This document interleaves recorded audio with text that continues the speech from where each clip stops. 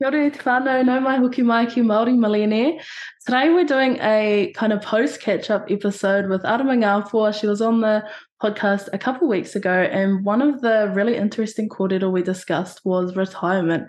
And I know Arama's very passionate about retirement for Māori and things like this, so I thought we'd have another episode and just have a kōrero about the different things we need to consider when we're thinking about retirement and things like this. So kia ora, Arama. Kia ora, thank you for having me back again. I'm so excited to come back, and thank you to your listeners for the feedback that they gave after the last time I was on here. It was really interesting, some of the feedback that I received. That's cool. So what do you think are some of the important things we need to consider when we're looking at retirement? Well, one of the comments I made on the show earlier was that I would love, when I grow up, I'd love to be the Māori Retirement Commissioner. And one of the, I know your listeners said, why do we need a Māori Retirement Commissioner? And, Māori are overrepresented in every negative health statistic in Aotearoa, New Zealand. That is why we have the Māori Health Authority. To try and improve those outcomes. But if we can't improve them, or if we do improve them, then what does retirement look like for Māori? Yeah. So what should it look like?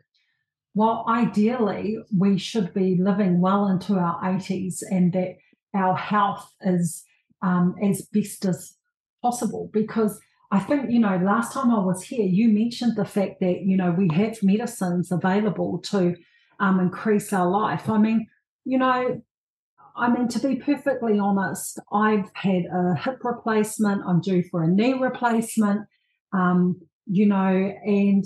for a lot of Māori, we're very active people in our youth. We're playing rugby, netball, all these sports, and we often end up with these injuries. The other thing is that we engage in like riding motorcycles more. We often have motorcycle accidents, and there are so many different challenges for us health-wise. And, do we get proper health care when we receive those injuries?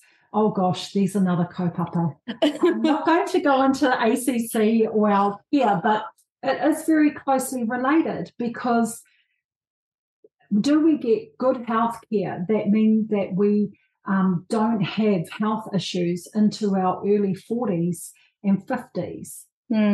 And why do we care about retirement? Why aren't we investing in KiwiSaver? Is it because we don't understand retirement? We just don't think about it because we don't think we're going to get there. I also think, second to the health conditions that Māori are more prone to kind of have and suffer from, I think the impacts of not having pūtea in the start of your life and throughout that also increases stress, and it increases the risk of mental health problems that can actually make things a lot more difficult moving forward and planning for retirement. And so does unemployment. Yeah. And, Māori are still overrepresented in unemployment statistics. And then there's a whole generation of young Māori that have grown up in what we call intergenerational beneficiary cycles. So there are some whānau in New Zealand, Aotearoa New Zealand, who actually have had their grandparents reliant on a benefit, had their parents reliant on a benefit, and now they're going to be reliant on a benefit. And if you want to reach retirement and you want to be able to plan for retirement, how on earth do you do that when your models and your role models are caught up in this intergenerational beneficiary system? How do you do that? How do we break out of it? How do we offer people opportunity when they can't see opportunity? And what happens if you are on a benefit? Why can't you sign up to KiwiSaver? You could. Could you? Realistically, you wouldn't be able to contribute to it, but you could open an account. And the government's not going to give you the funding. Like an employment contribution or your voluntary contributions. And what we know about KiwiSaver is that when you put at least $1,000 into your KiwiSaver, the government will add $500 on top of that. So that's already a 50% return on $1,000 that most beneficiaries won't have access to because they can't put that first $1,000 into the KiwiSaver. And the other thing I know is that if you aren't allowed to have investments when you're on a benefit, where is the impetus? Where is the incentive for you to have KiwiSaver if the government turns around and says, if you're in receipt of a benefit, you're not allowed to have savings? Do they then look at the KiwiSaver and say, oh, you now have a saving? The fact you can't access it unless you meet certain criteria, do they interpret that as being savings to kahukura? I honestly don't know if they do, but I think that they're quite strategic when they decide on how much money to give people, whether that's through the unemployment benefit or even the student allowance. It's at a rate that's just enough to kind of scrape by, but not enough to be able to build anything, to be able to exit this kind of continual cycle that most beneficiaries are working through. And so we have a whole part of our society who is, for whatever reason, and, it isn't necessarily their choice, but they're on an unemployment benefit, or they're on what they call a job search benefit, or they're on a disability allowance or a sole income parent benefit. And so, but they're all treated the same.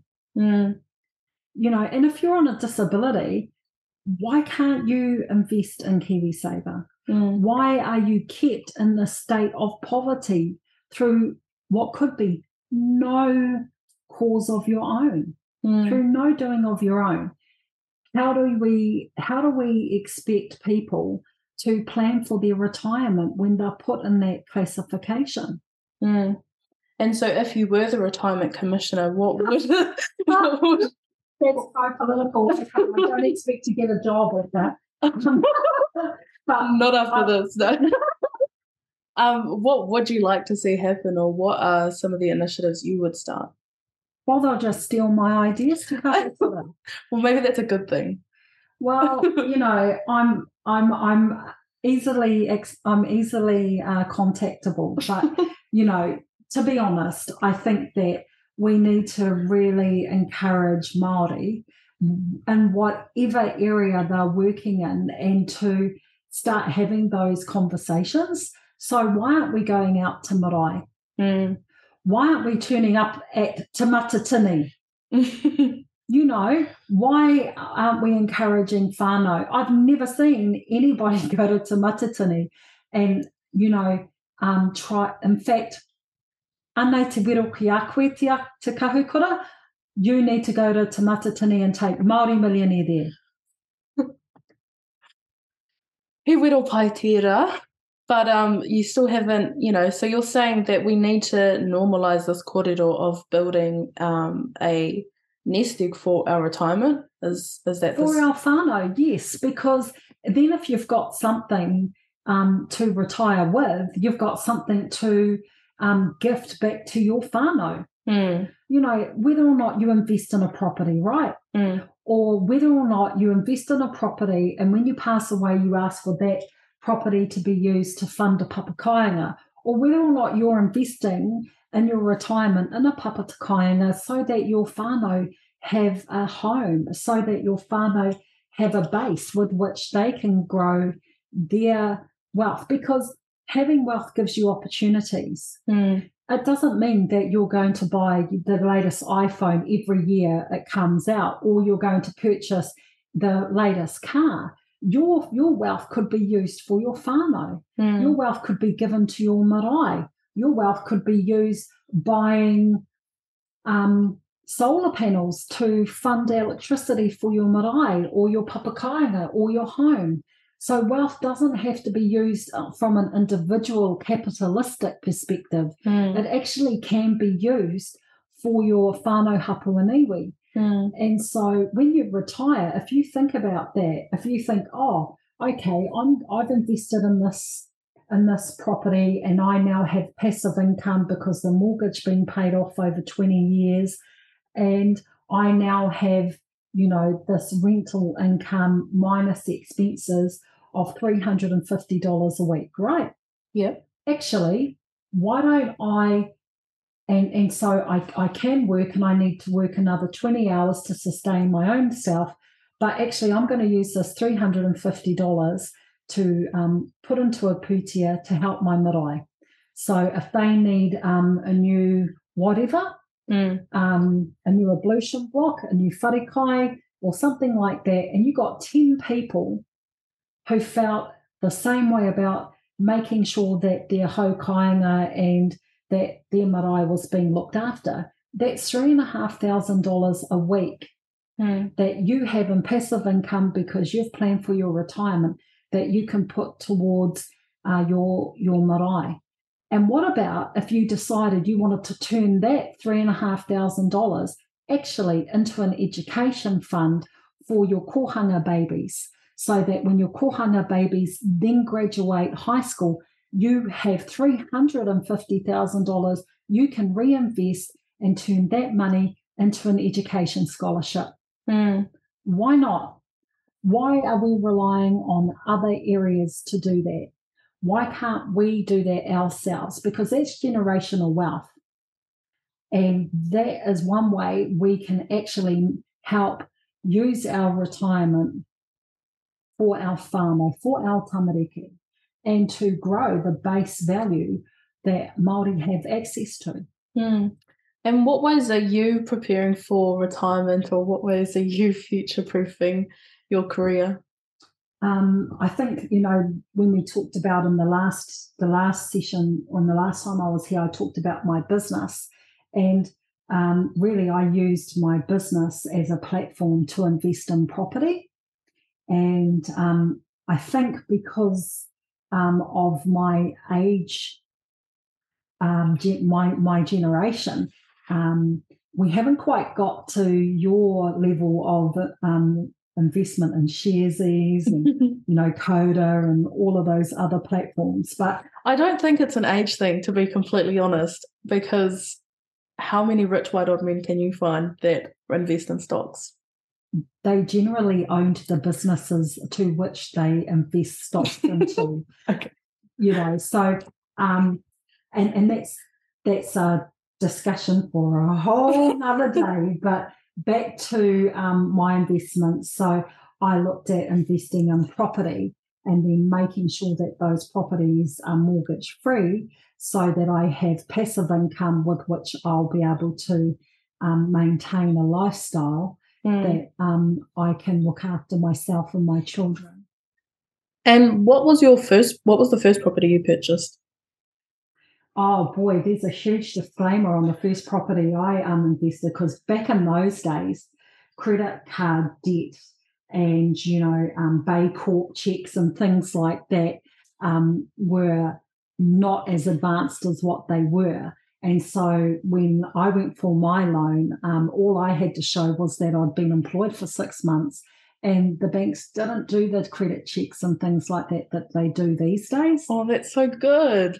Well, it was just, a different time. You didn't get sent automatic American Expresses with $10,000 or $500 and things like that. So things were much simpler back then. But my first investment was my house. But again, if the listeners are interested, I spent 10 years at Waikato University, probably paying about $380 a week back in those days on a house as my rent. And I remember leaving that house thinking after 10 years, I'd probably paid $380,000. So Kahu's listeners, she's literally picked up her phone. I'm just listening, and I'm like, I'm not good at maths, but that doesn't even sound right. So $350 a week times 52 times 10. Yeah. So there's so I think there's roughly $182,000. No, that's 197. What were you adding? Listeners, we can't even $350 times. No, 380. Oh, 380 times. You said 350 times 10 years is 197. What were you renting for $380 a week in the 90s? The kahukura, we're going back nearly 30 years, dear. Stop trying to show my age. No, this is a podcast, so listeners don't have to see me. But no, seriously, like, what were you renting for $380 a week then? A mansion? No. I was down Inverness. What's Inverness? You go to Waikato University. Inverness is just along the road from Charlie Place. I don't go into uni. But see, this is another thing COVID did. It put all you students online. Back in the day, we lived really close to the university, so we could just walk through the university grounds to get to our lectures, in person. Oh, we all know that even if COVID wasn't here, we still wouldn't be walking to class. But it was a 3-bedroom house. So anyway, when I finished university, I decided I'd wasted so much money on rent that I was not going to do that again. So I literally shifted back to Tokoro and lived in my parents' basement for 6 months while I was working in my job to show that I had 6 months income with very little expenses. And then I went to the bank and I bought my first house. Awesome. And then from there, I got a really good house, and then I lived there, and then basically the property values went up. And when the property values went up, I sold that house, and I used the profit to invest in another house and another house. And that's basically what I did in terms to build my property portfolio. And case in point, the other thing I'd say, listeners, is for all of those people who were knocking Tokoroa back in the 70s and the 80s, you should have invested, and you should never have undervalued South Waikato, because the properties held their value, they increased in value, and we may have been slow to catching up with the economic growth, but we most definitely did. I think Tokoro especially has seen astronomical growth in terms of the property market, where properties bought during the 2008 recession literally multiplied by 7 times their value over 10 years, which is crazy, and other locations haven't seen that much growth.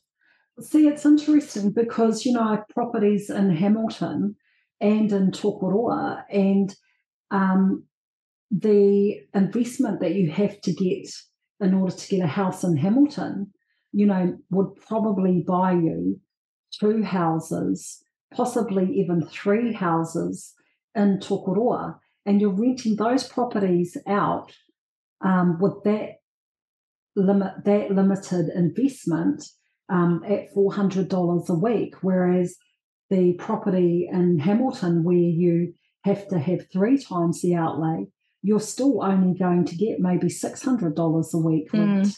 And if there's mortgages on them, where was the value in investing in Hamilton when you could get 3 houses at higher rent return? And yet people would look at South Waikato and even Kawerau and Otorohanga and, smaller provincial towns. And again, I am not a property guru. I am not a real estate agent, but I am an investor. And with the limited knowledge that I have, when I see those things, there's a lot to be said to investing in provincial communities. And when you invest in a community, you invest in its people. And I think that's really important. And so with your property investment, with your business, did you have any other kind of sources of income that are helping you to prepare for retirement? No. No, I have investments, I have shares, which, I'm very skeptical about, and I have my business, and I invest in people, I invest in ideas. That's basically what I'm doing, and that's where I see my retirement, looking at passive income that's generated from my properties and having my properties available, when I eventually pass away, having those properties to pass on to my children. And what advice would you give someone listening in today to be able to be comfortable with the idea of retirement and that your passive income is going to support you throughout that? Well, I think on the Retirement Commissioner's website, there's a tool that you can use to look at how much money you need to retire with. And, I never, ever thought the government would look after me. I see the KiwiSaver program. I see that the government's invested in KiwiSaver, but primarily I'm cynical, and I know the government did that because they realise they can't fund, every single superannuant, because we're living longer. In terms of New Zealanders, I don't know how the stats for Māori have shaped up. And so, I never thought that the government would be able to sustain my generation. And, that's why people are talking about, and when I say people, I mean politicians, have suggested that the retirement age has to increase. So it's at 65 now. If they want to increase that to 67, what happens when 67 becomes the new generational 65? The same. What are they doing? Waiting for people to pass away before retirement, so that when you're 67, there are less people. By the time I retire, it's probably going to be at like 85 or something. But I think that's my point to Kahukura, is that you cannot say that in any way benefits Māori, because we're not suddenly going to live to 67. So who are the statistics that they're using to support that logic? I haven't seen any that actually have improved Māori longevity and life. But again, this is not a political thing, but it's something that I think about when you're talking about retirement. It's really important. But back to me answering your question. When you need to figure out how much money you're going to need in order to live comfortably, or in order to fund the lifestyle that you want. Do you have any any rules or formulas you use to calculate this?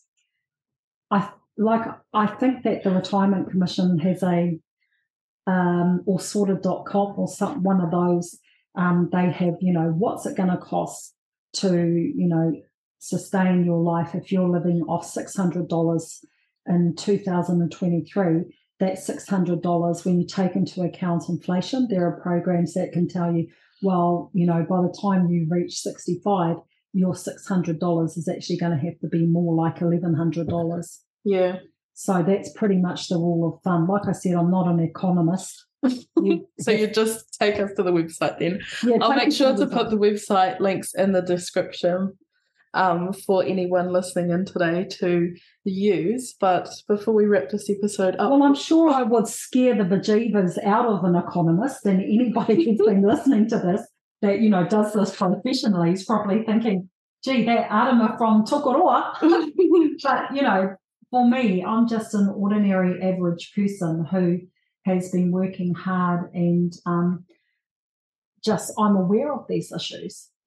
Well, thank you, Arima, for joining us on the Māori Millennia podcast. We really do appreciate your time and your kōrero, and I think that everyone listening into these podcasts are going to learn so much and have so much value from this. So, tēnā koe. Thanks to Kahukura, and I appreciate you having me back on the show.